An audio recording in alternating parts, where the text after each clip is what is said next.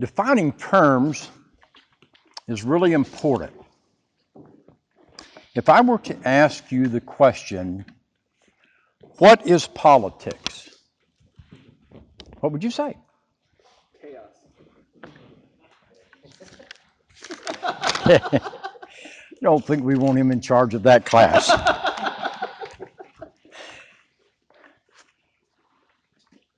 Kind of complicated, isn't it? But if we don't have a definition, what do we work from? So let me suggest this. Politics is the process of determining the ethical standard by which social norms will be established and judged. It's quite a different approach, isn't it? It's the ethical standard. Now, when I talk to my state representatives about politics, even those that are professing Christians, they always tell me it's about power.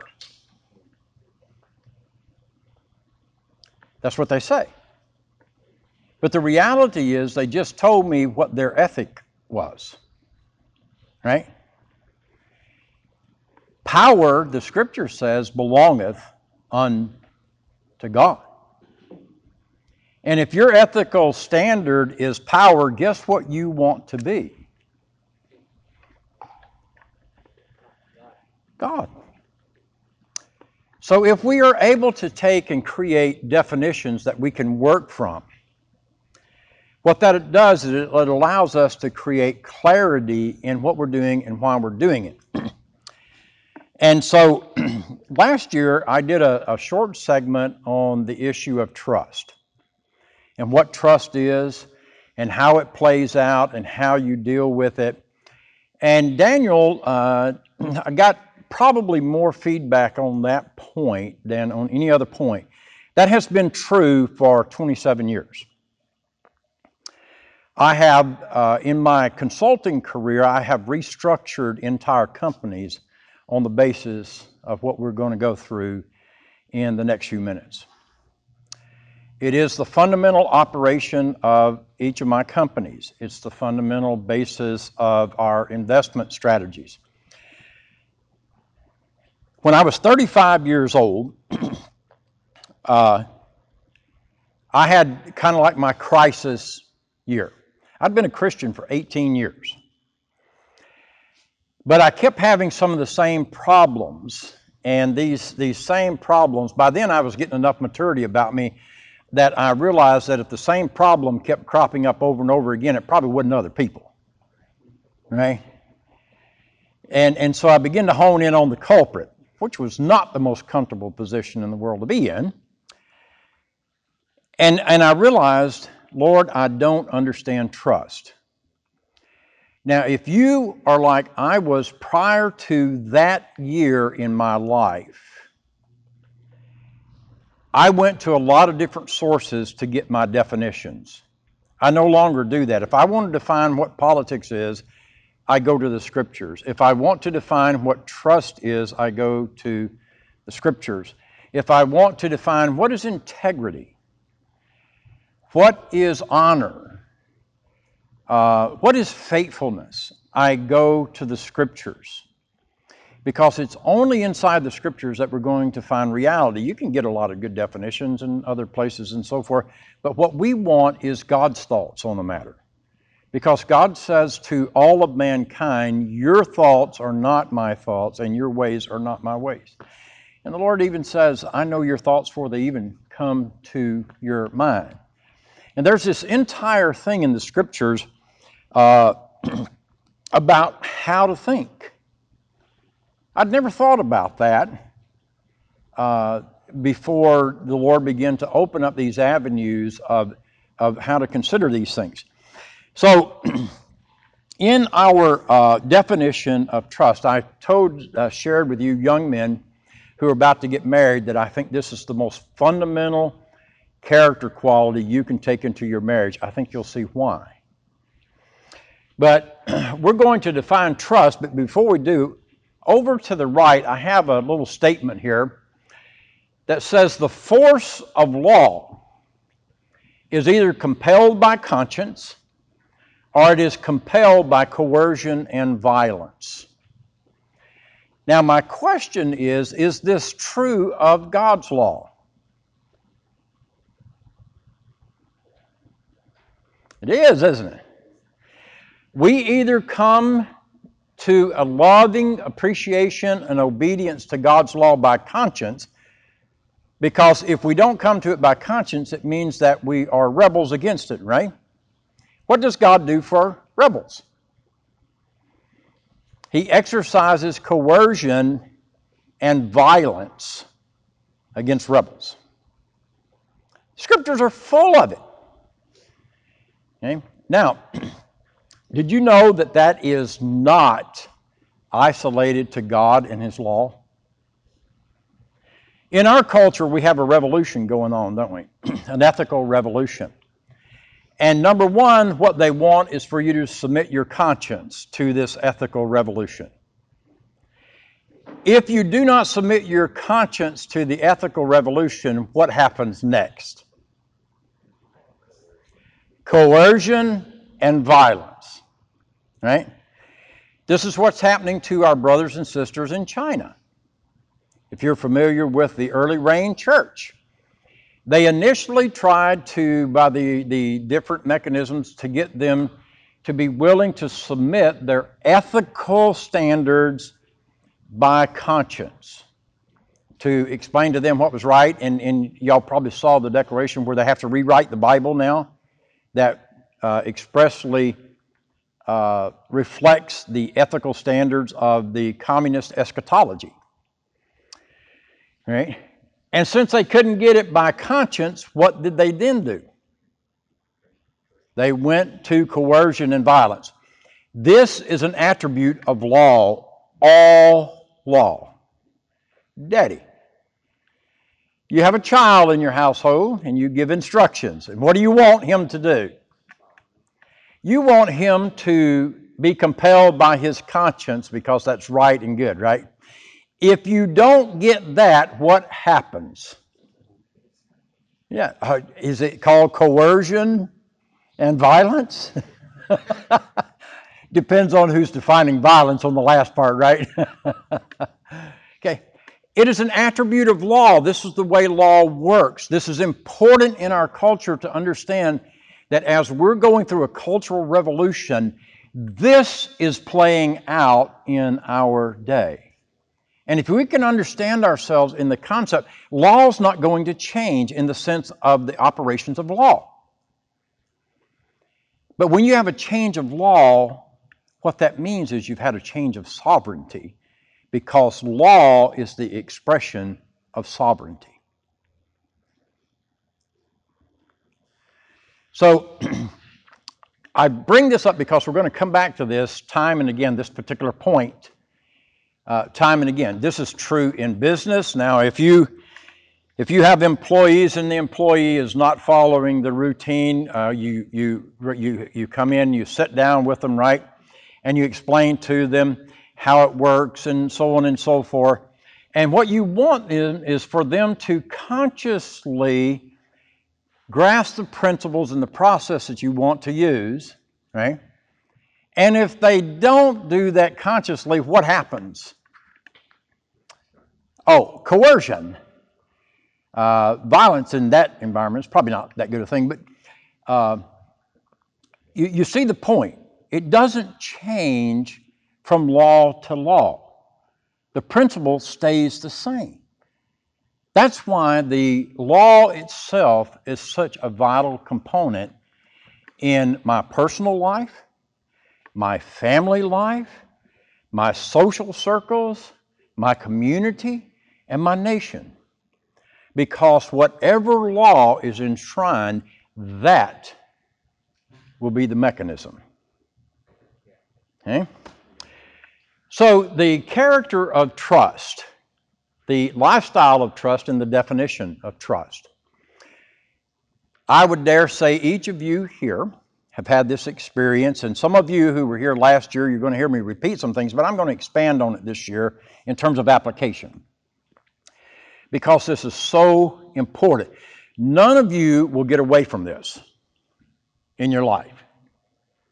Okay, now the question is, what do you do with it? That will be the question. You're not going to get away from it. It's kind of like breathing. Once you stop, the rest of it's not that important.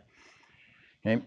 So you're not going to get away from trust. But what I realized is that I did not have a working definition of trust. A definition I could apply over and over and over again. And because I didn't have a working definition, I was constantly defining that term falsely. And then I had what I call getting taken advantage of. Y'all probably haven't had that happen to you, but I did. And it was over and over and over again. And of course, the problem is that I always thought it was other people's fault. Nothing could have been further from the truth. You know, if you put your finger under a falling hammer, the fault is not the hammer. Well, that's what I kept doing. Right? Most of you have had this happen to you. Here's how we normally do relationships. As Christians, we're even worse. Of all people who should be able to model this in a culture, we're generally worse. And so we meet somebody and we give them our trust, which we haven't yet defined. And then they do what we call violating our trust, and then we get upset with them for doing it, right? Any of you ever had that happen to you? You know, it's amazing how many of these things just seem to be common to being alive, isn't it? Right?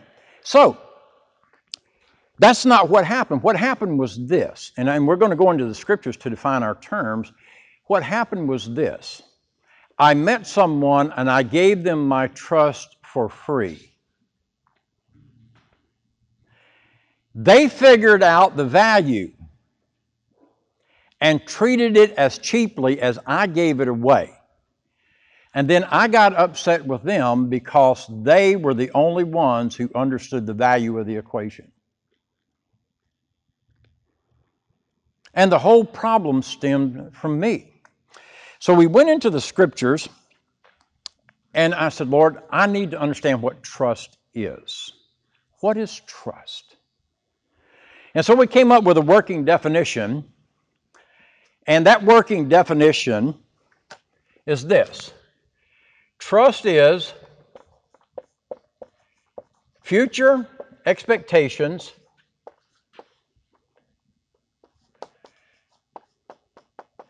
based on past performance.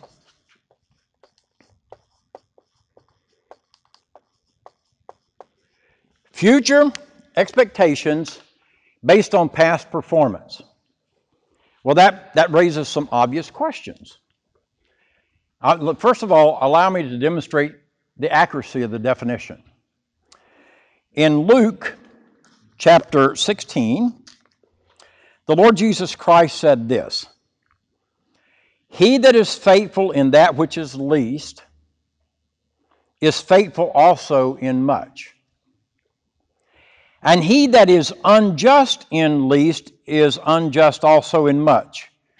Now, if I were to ask you, what is the first thing that jumps off that verse to you, what would you say? I mean, the very first thing. You would have to violate a social taboo of our day because you have to make a judgment call, don't you? What's the judgment you have to make? Yeah, have they been faithful or have they not been faithful? Because only in that judgment can you make future expectations. Now, so let me ask this question. Is he telling me this because he's trying to educate me about how to be wise in living my life? Yeah. Let's go further. "If therefore you have not been faithful in the unrighteous mammon, who will commit to your trust the true riches? And if you have not been faithful in that which is another man's, who shall give you that which is your own? And so here we have this statement by the Lord Jesus Christ that in a judgment, if a man is faithful in little things, the expectation is that he will be faithful in much, but that requires something of us, doesn't it? It requires us to know. Now, I always like asking these questions because it gets past the assumptions. I've been married for 42 years. Should my wife trust me just because she's married to me? No. In the Scriptures, the only grounds for trusting someone is that they have proven themselves to be trustworthy. That's it. Okay? Should I trust my wife just because I'm married to her? No. So we have to have these discussions, my wife and I to my wife, how am I doing on the trust meter? And if you're going to ask the question, be prepared for the answer. Okay? So, future expectations based on past performance. Now, reading a little further there where the Lord is dealing with this, he said, no servant can serve two masters. For either he will hate the one and love the other, or else he will hold to the one and despise the other. You cannot serve God and mammon. This is the biggest problem I see with pornography. Right here. Because you cannot serve what? Two masters. Either you will love the one and hate the other. But the other thing is that it creates instability in the mind and in the life. Okay. And the Pharisees also, who were covetous, heard all these things, and they derided him. And he said unto them, you are they which justify yourselves before men, but God knows your hearts. For that which is highly esteemed among men is abomination in the sight of God. And so we take this definition, future expectations based on past performance, and we start applying it. What happens if I meet someone that I have no past performance with? I can go back to the rut I've been doing, right? And give them my trust for free. Do you think that that's going to be any different than it has been historically? No, it's an invitation not to be taken advantage of, but to be demonstrated to be a fool. There are 17, as far as I've been able to find, there are 17 characteristics of a fool. That's one of them. God either gives or withholds evidence to you in order to try whether or not you and I are going to apply God's Word to the specifics of the moment. Now, if I just meet someone, obviously God has withheld from me the history, right? And so I got to be comfortable having these conversations. And I'm going to share with you some conversations as we go forward that have to be had within the context of even our Christian brotherhood. It's essential that it be so. And we have to have these conversations. In Luke chapter 19 and verse 17, we find this story. I'm going to go back up to 12. And he said, therefore, this is the Lord Jesus Christ talking. I want to show you how the Lord applies this same principle himself.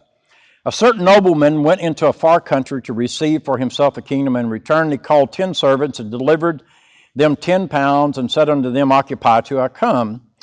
But his citizens hated him and sent a messenger after, saying, we will not have this man to reign over us. And it came to pass that when he was returned, having received the kingdom, then he commanded these servants to be called unto him, to whom he had given the money, that he might know how much every man had gained by trading. Then came the first, saying, Lord, thy pound hath gained 10 pounds. And he said unto him, well, thou good servant, because thou hast been faithful in a very little, what happens? have thou authority over 10 cities. His future expectation was based upon what? Past performance. And the second came, saying, Lord, thy pound hath gained 5 pounds. And he said likewise to him, be thou also over 5 cities. Did he have evidence in front of him in order to make this judgment? He did, didn't he? Okay. And another came saying, Lord, behold, here is thy pound, which I have kept laid up in a napkin. For I feared you, because you are an austere man. You take up that, yet thou layest not down, and you reap where you haven't sown. And he said to him, out of your own mouth will I judge you, you wicked servant. And so here this guy was judged because the future expectation for this guy was based on what? Past performance. Right?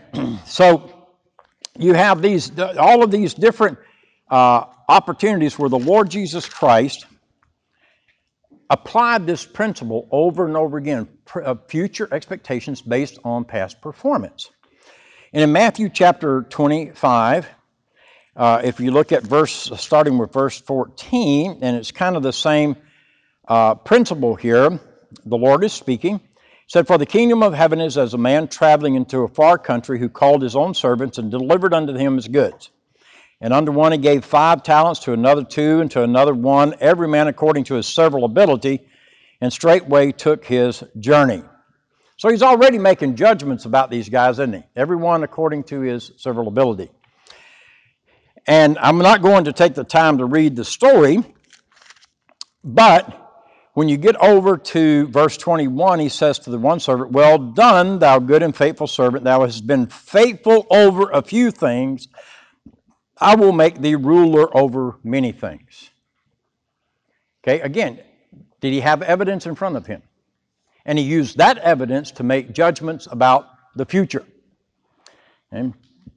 And then in verse 23, well done, good and faithful servant. Thou hast been faithful over a few things. I will make thee ruler over many things. And again, the principle here is applied over and over and over again. Now, here's a principle from God's Word. The more trustworthy you are in little things, God's reward is always to increase your responsibility. Always. Okay? So faithfulness begets responsibility. Now, this is going to be important in our next conversation because I want to demonstrate in the next one that responsibility is God's pathway to freedom. And when we are irresponsible, we create our own prisons. I can demonstrate it time and time and time again. All right, so anyway, we have these principles that just keep being enunciated, and that we have to take into account evidence. Now, when I'll share with you guys how this works on a very practical scale, because sometimes in our Christian faith, we get the theory, right? But we don't apply the theory. So I'm doing interviews of people who may want to go to work for my company, and I bring up the issue of trust. First thing I do is I give them a piece of paper with the word trust on it, and I ask them to write out a definition. Give me a working definition of what you expect from me in terms of trust. Well, they'll write out a definition in terms of what they expect of me. Then I'll give them another piece of paper with the word trust on it and ask them to use the same definition in terms of what I can expect of them. And it's amazing what happens. But we have this conversation where we say to the people that we're going to work with, and this is also with our business investments and so on and so forth, if I've never known them, we will go over this principle and I'll say, look, we do not know you. And so therefore it's very difficult for us to make future judgments about you based on your past performance. This is why you do due diligence, etc. But due diligence and all that only goes so far, right? Because papers, it's like numbers. You leave me long enough with a budget and I'll have that thing singing. Well, this is the same with due diligence and history. And you can have people that have established this wonderful testimony, and it can in fact be true. But you see in the scriptures, the requirement is on me to make judgments about these things. So to say to this person, since you and I don't have a history together, let's agree to this definition, because this is the definition we're going to use in our company. And if you're not comfortable with it, that's okay, but don't go to work here. Okay? Because here it is, future expectations based on past performance. So we don't have any past performance, so it's okay. I have to earn your trust. I get it. And as a Christian, should I be willing to earn the trust of every person that I come in contact with? Should I be offended if somebody thinks I need to earn their trust? No, in fact, what I should do is commend them for wisdom, shouldn't I? That's wise on your part. Because it was the failure to do that that got me the other issues, wasn't it? Yeah. So that's what got me there in the first place. Not being wise, I was being a fool. And that's a highly uncomfortable word, and particularly when it's true. So we have this conversation, and I say to them going forward, Kevin, from this day forward, I am going to be depositing in our trust meter, our trust account. But I want to establish a rapport with you that if you think I ever break your trust, come to me. I commit to you right now, I will repair it to the best of my ability. Now, he's considering going to work for me. What do you think that just did for him? Put a deposit in. Yeah, I did, didn't I? And he says, either, I think I would like working for people like this, but I'm going to say to him, Kevin, of course, I don't know you. So going forward, you are going to train us as to whether or not we can trust you. Now, I will tell you that my experience with Christians for the most part is that they're afraid of those conversations. Highly uncomfortable for them, and it's uncomfortable for them because we refuse to accept God's view of reality.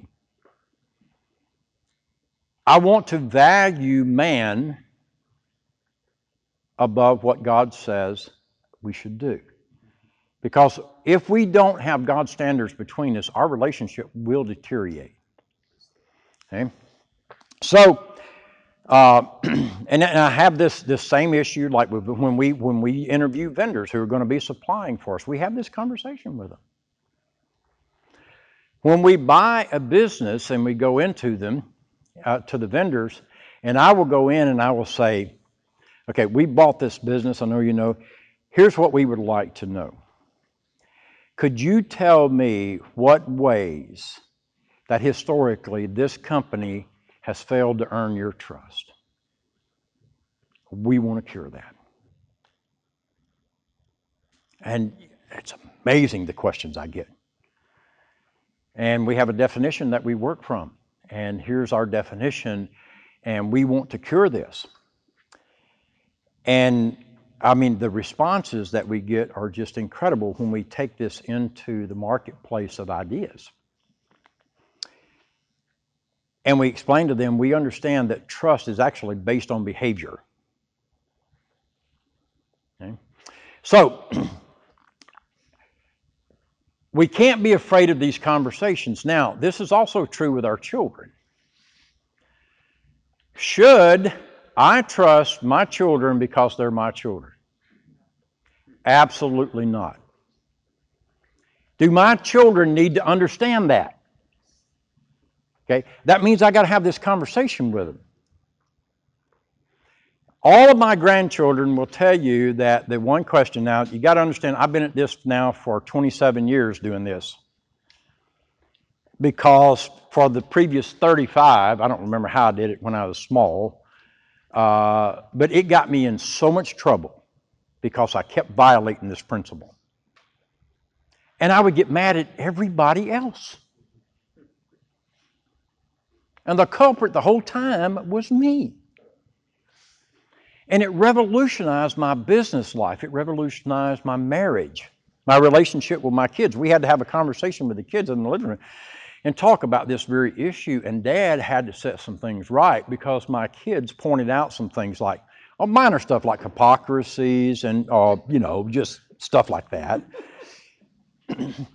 Where Dad was holding them to one standard, but guess what they noticed?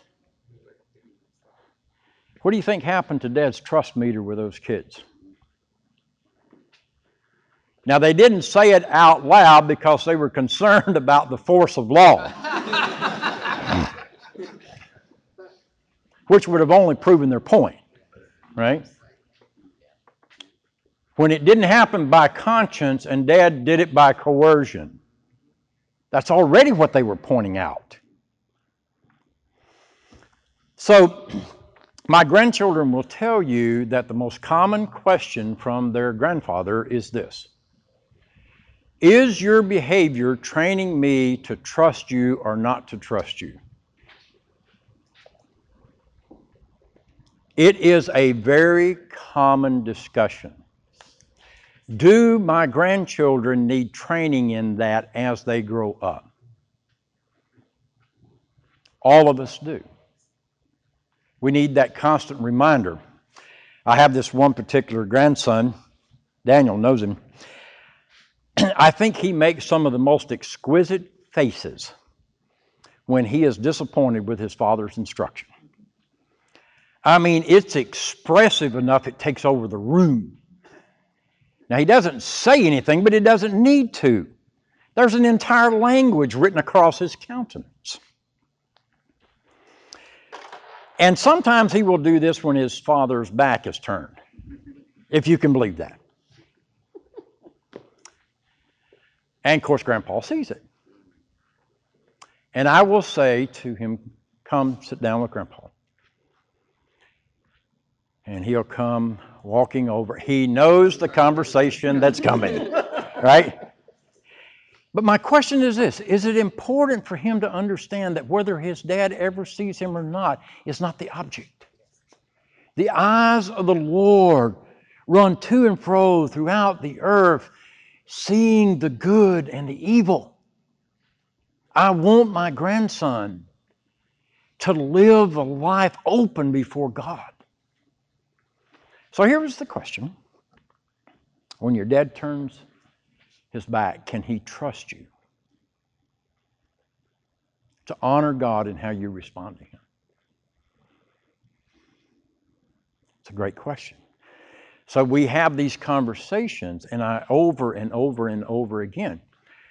So I want to use some demonstrations in your home, guys. I'm going to do a quick diversion here for you guys that are going to get married and show you how important this is. Now, when you're preparing to get married and you get married, the first part is pretty good. I mean, like outstanding. Okay? And then reality kicks in.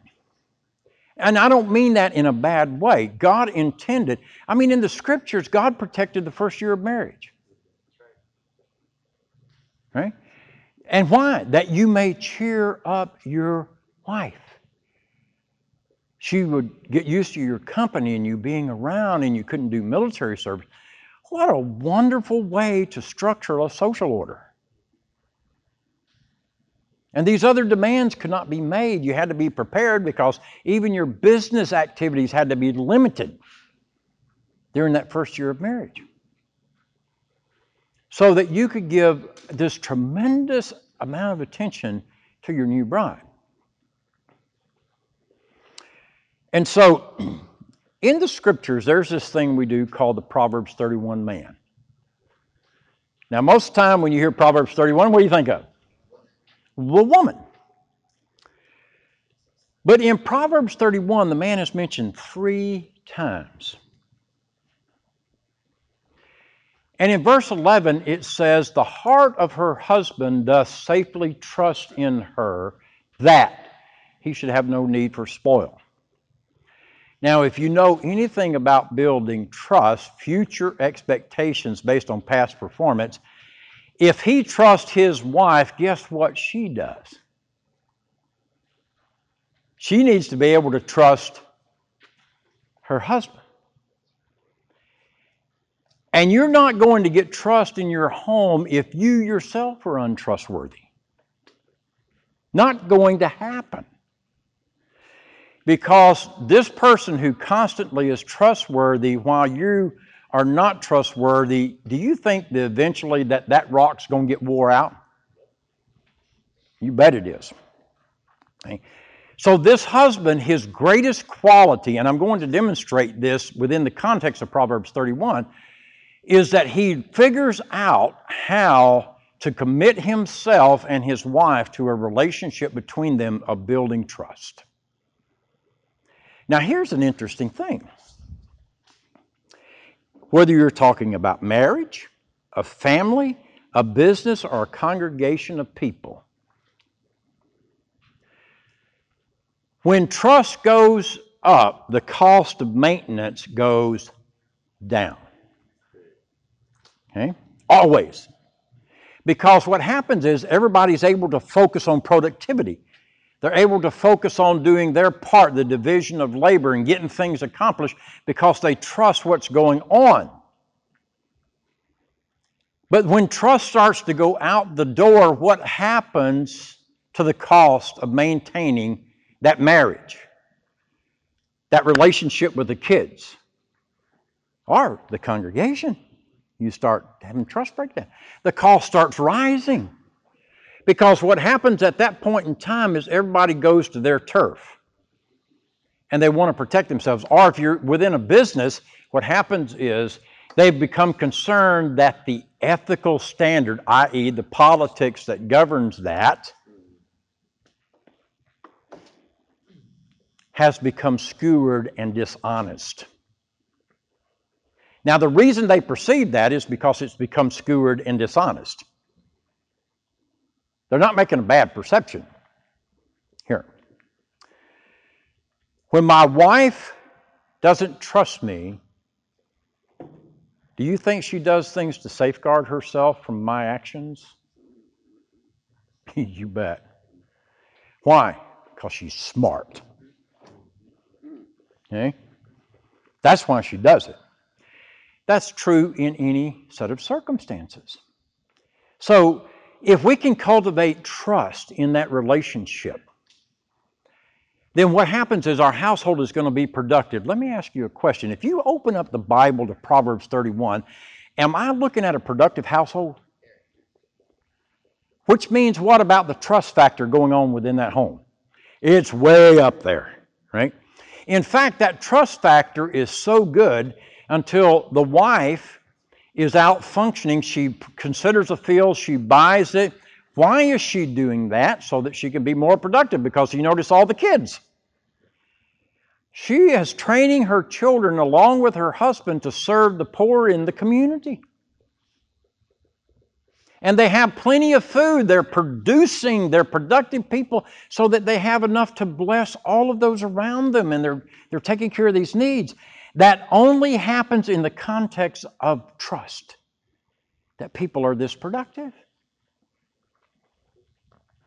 So you young men, I cannot encourage you enough to understand this, that your future wife's expectations of you are going to be based on the performance that you actually exhibit in your behavior before her. The single most common factor in the counseling that we do in marriage counseling is where the husband violates the sixth commandment within marriage. The sixth commandment is, thou shalt not kill. How in the world isn't that a crime? Here it is. The scripture says, death and life are in the power of the tongue. Now, if you understand the commandment, there are two sides to the commandment, right? One of them is the negative, the other is the positive. Thou shalt not kill or murder, which this opposite side, thou shalt preserve life. So with our tongues, we have the potential to kill. Words wound. And particularly with our wives and our children. And we bring death into it. The Scripture says in that same chapter that a wholesome tongue is a tree of life. Should I work on the framework for how I'm going to speak to my wife? Absolutely. And the things I'm not going to say. Now, brethren, I can tell you that I was married long before I was 35.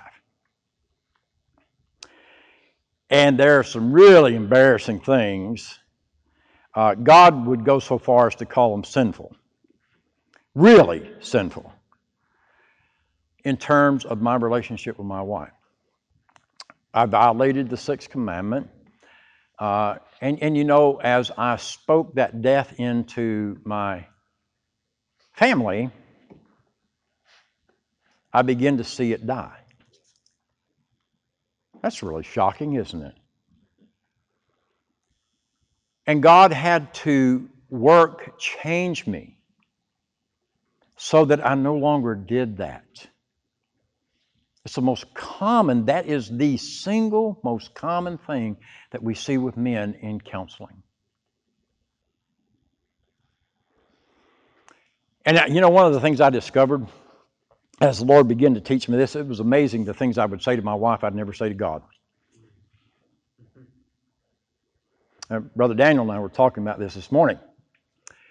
And in my relationship, here's what I had. That there was this brother, he kept teaching about the fact that there's no such thing as a personal relationship. And I just couldn't get my head around that. And his point was this: every relationship that we have is covenantal in nature.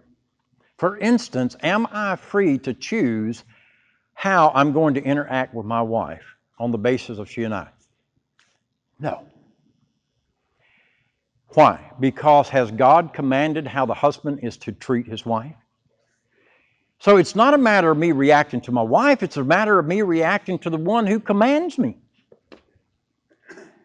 I react to God. You know how many times that has been a buffer on my sinful proclivities? And then when I respond to God's commands, Tim Yarborough, you are to love your wife as Christ loved the church and gave himself for her. Tim Yarborough, love your wife and be not bitter against her. Tim Yarborough, dwell with your wife with understanding. Now, my wife's not the one commanding that, is she? That's the Lord himself. And what I discovered is that the more obedient I become to what God commands me and I respond to God's commands, my wife becomes the benefactor of that. And she then begins to respond to the Lord instead of to me, which is a really good thing. All right? Because responding to other human beings, we sometimes put way too much weight on them about satisfying us. So if my wife can satisfy the Lord, I can only assure you that I'm satisfied with that human relationship. So I want to give you some examples from scriptures and talk about this as a lifestyle.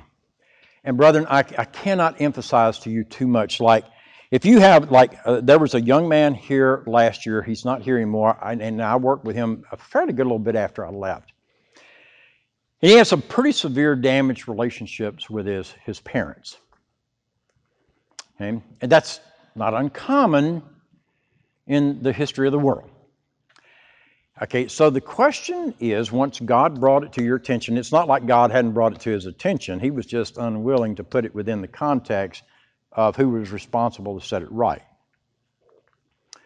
And so I said, okay, so let's talk about this. And I said, okay, so, you know, what you're describing is that your parents did not trust you. Why? Because your past behavior created their future expectations, and you resented that they had a standard by which they judged you. Right? And they were accurate. Now that's generally the troubling part, right? For all of us.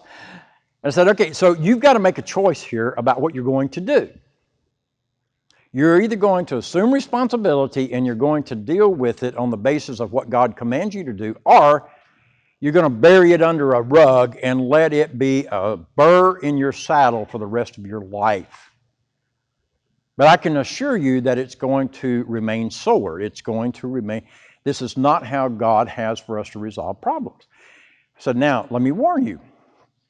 If you go back to your parents and you set things right, which is what you ought to do if you're going to be obedient to God, your parents, if they are wise, are going to be skeptical about you. It's the way it works. And you're going to have to be willing to build a different past in order to change what? Future expectations. And if you're not willing to build that different past, I'll tell you what you don't want. You don't want God's standard of a future expectations. You want magic. Okay. So, needless to say, I was very thankful when I got a call later fall. And this young man said, I just have to tell you what's happened. I said, okay, I'm all ears. You got me. I'm hooked.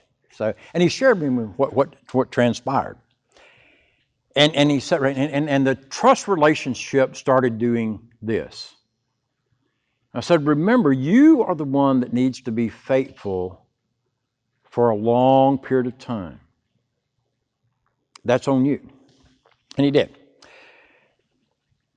So there's all these types of relationships that we may need to mend. But we need a standard by which we can judge them, right? And we need a standard that others have by which they judge us. Now, it's also possible that you can misjudge people. Even in that context, but again, if you have people who are distant and people who are close, that's different. It's a whole different ballgame.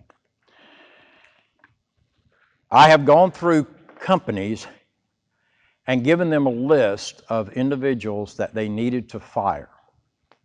And I typically do my contracts like this. I will do a two-stage contract. One will be my evaluation, and two will be implementation, but I don't allow the contracts to be molded together. Because once I do the evaluation, if they're unwilling to do what needs to be done, is it possible for me to win on the other side? No, but guess who will get the blame for it failing? Yeah, I just signed right up for that thing. Okay.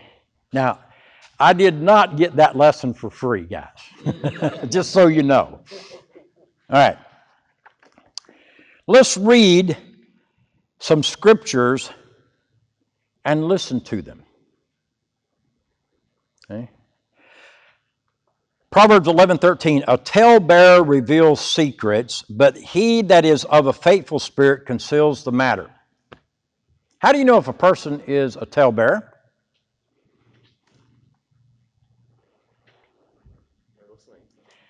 So by listening, seeing what they Yeah, they reveal secrets, don't they? When I hear that, is God trying to educate me? Yeah, he is. But he that is of a faithful spirit conceals the matter. Can I kind of peg those people? It takes a long time because they keep concealing matters. We had a conversation with a gentleman yesterday that was an epitome of that principle.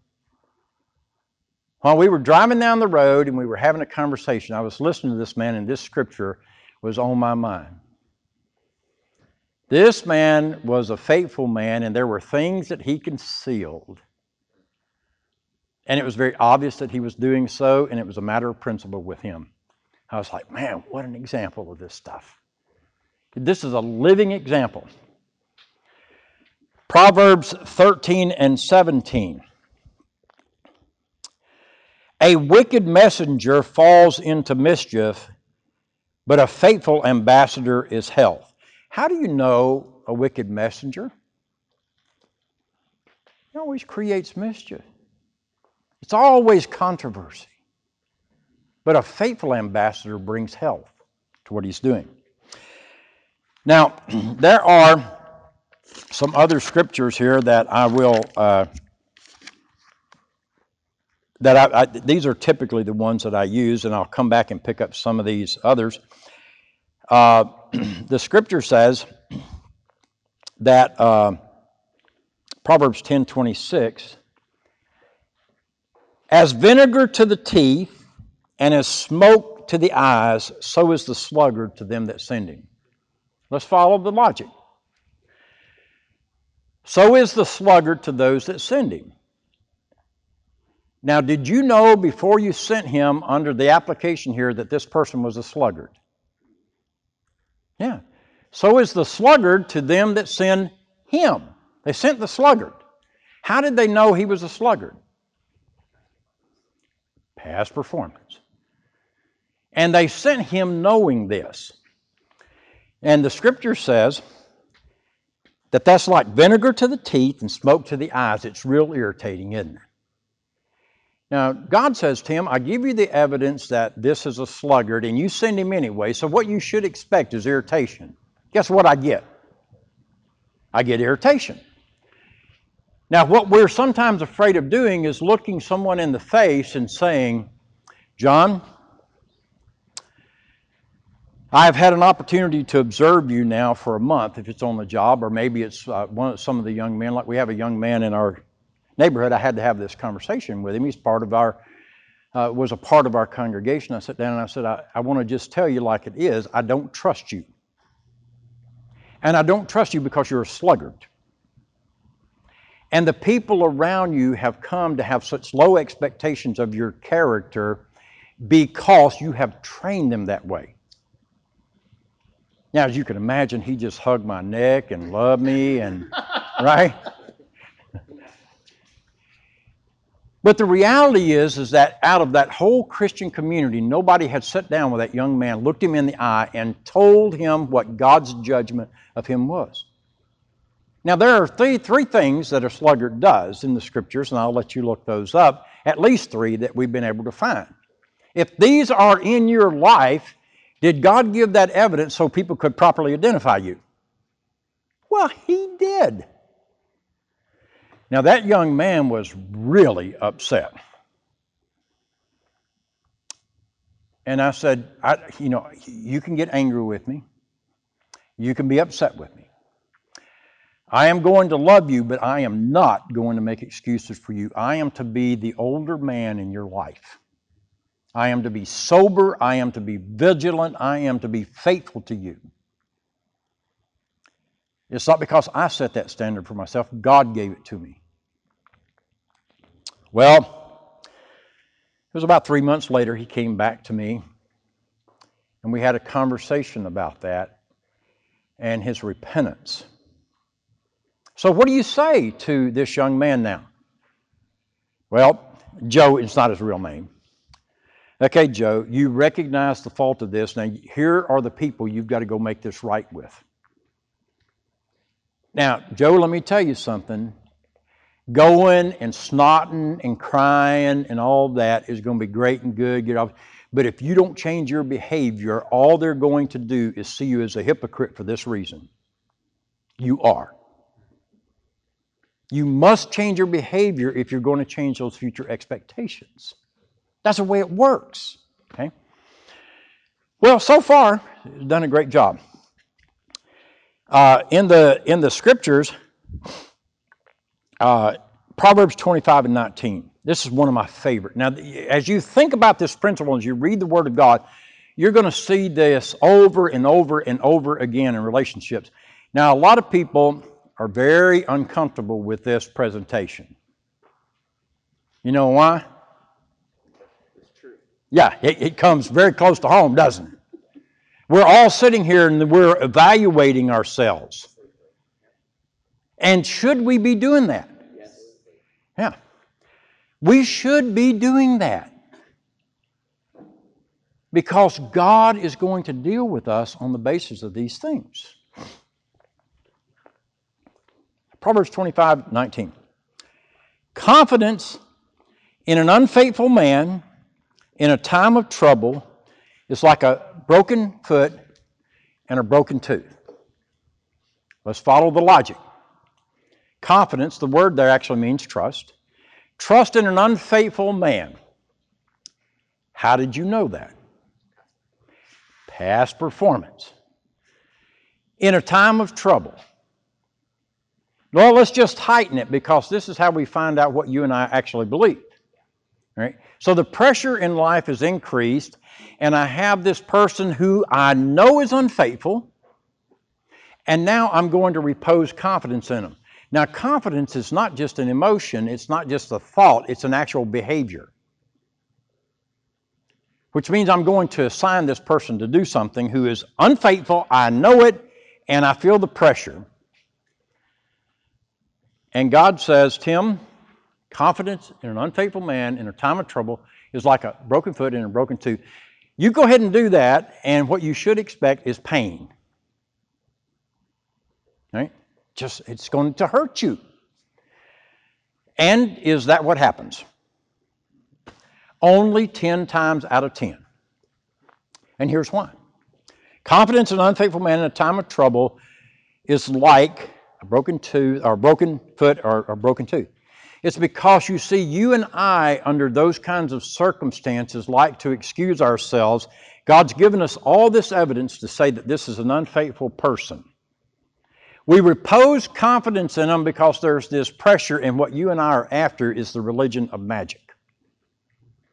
Tomorrow morning, we want things to be different than they have ever been before. Now, the question is that God's way? It is not. So we have to sit down and have this conversation, and we have to say, Joe, I cannot send you on this mission, though it's critical. And the reason, Joe, I can't do that is because you are not faithful.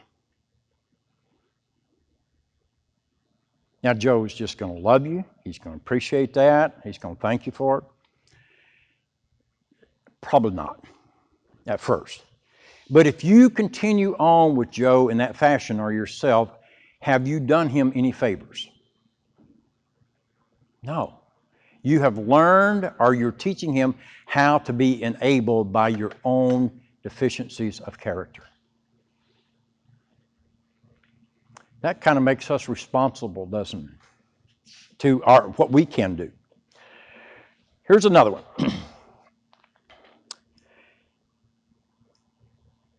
He that sends a message by the hand of a fool cuts off the feet and drinks damage. Pretty blunt, isn't it?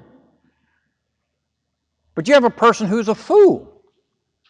And you send a message by the fool, and God said, it's like cutting off your feet and drinking damage to your life. Is there in all of this a warning for us to have standards of behavioral conduct? Absolutely, for ourselves and for others.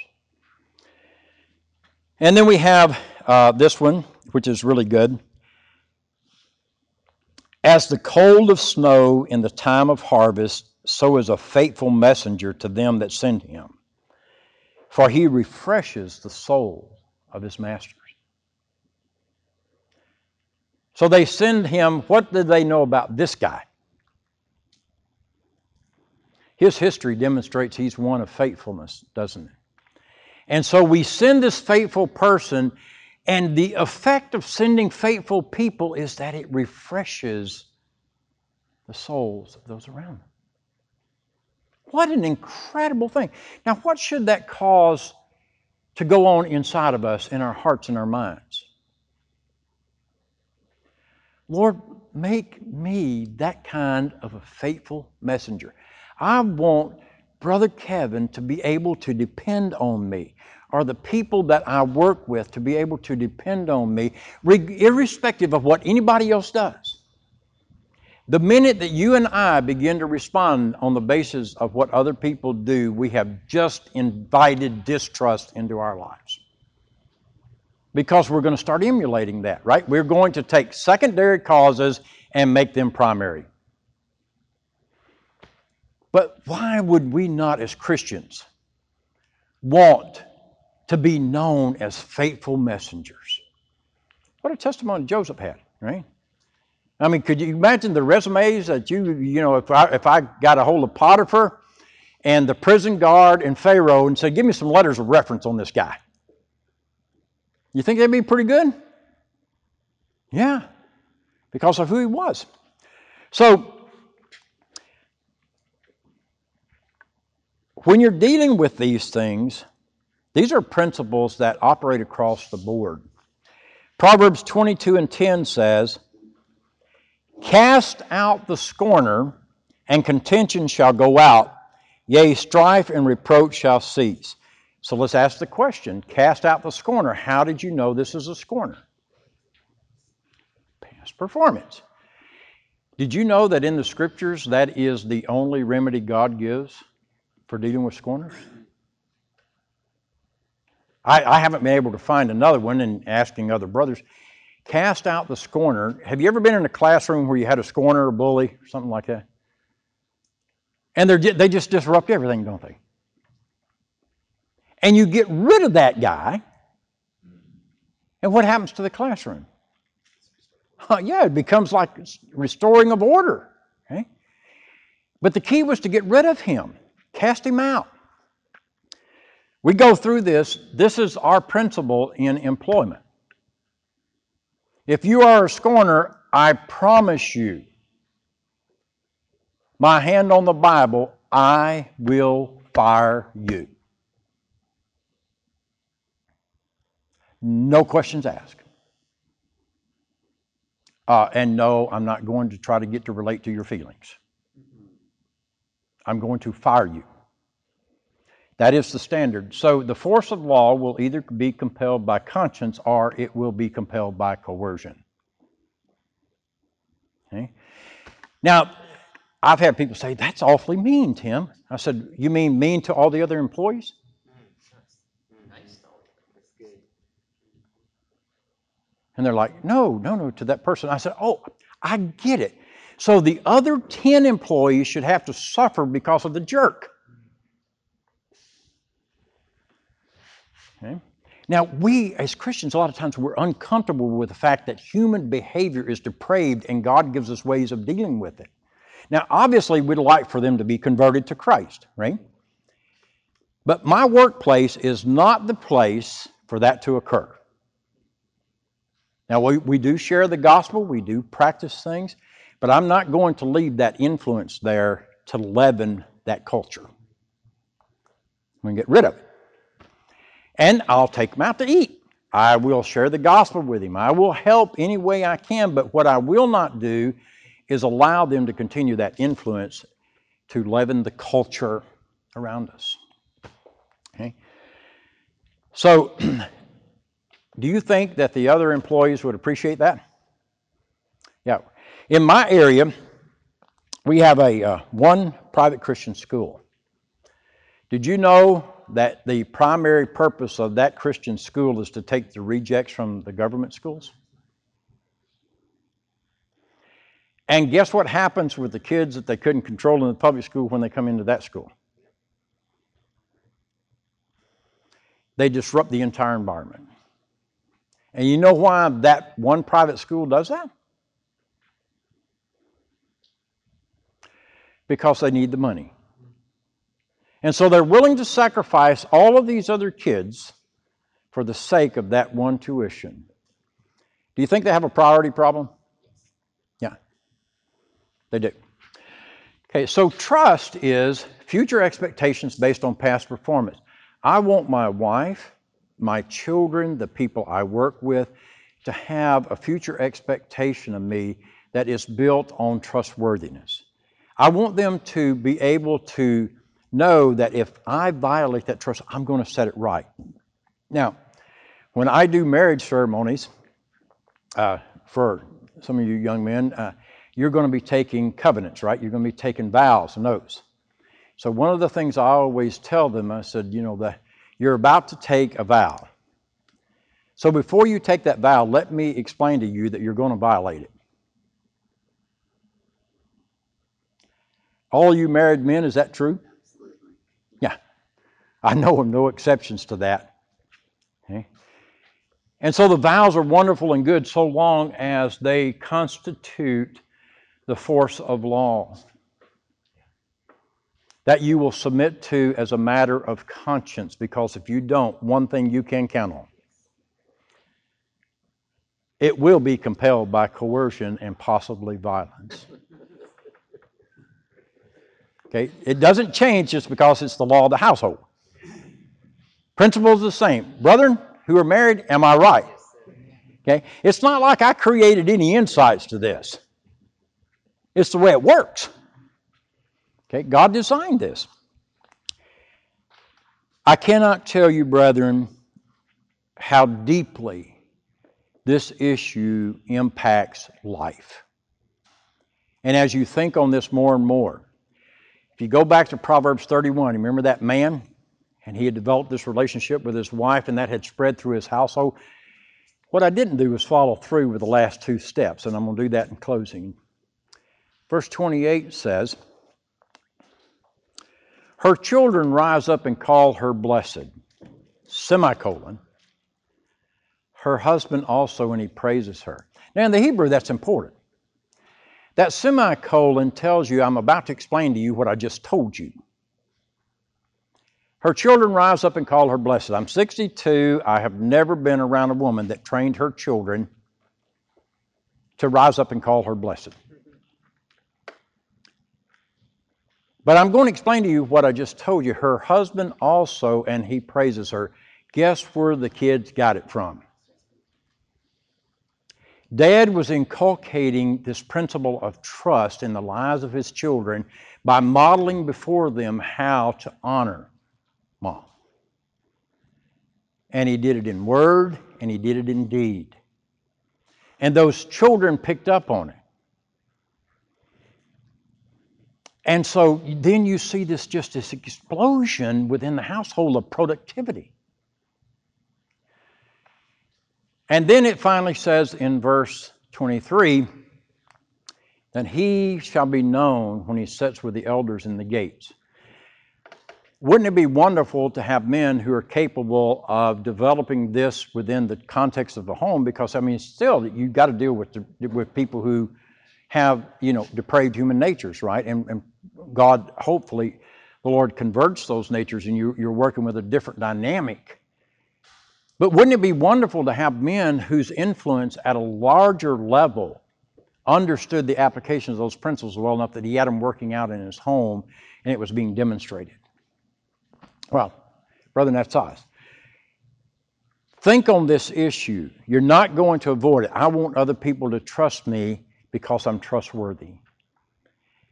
And in your work environments, in your congregational, in your community, it doesn't matter what other people do. Don't get into that. You can't win it.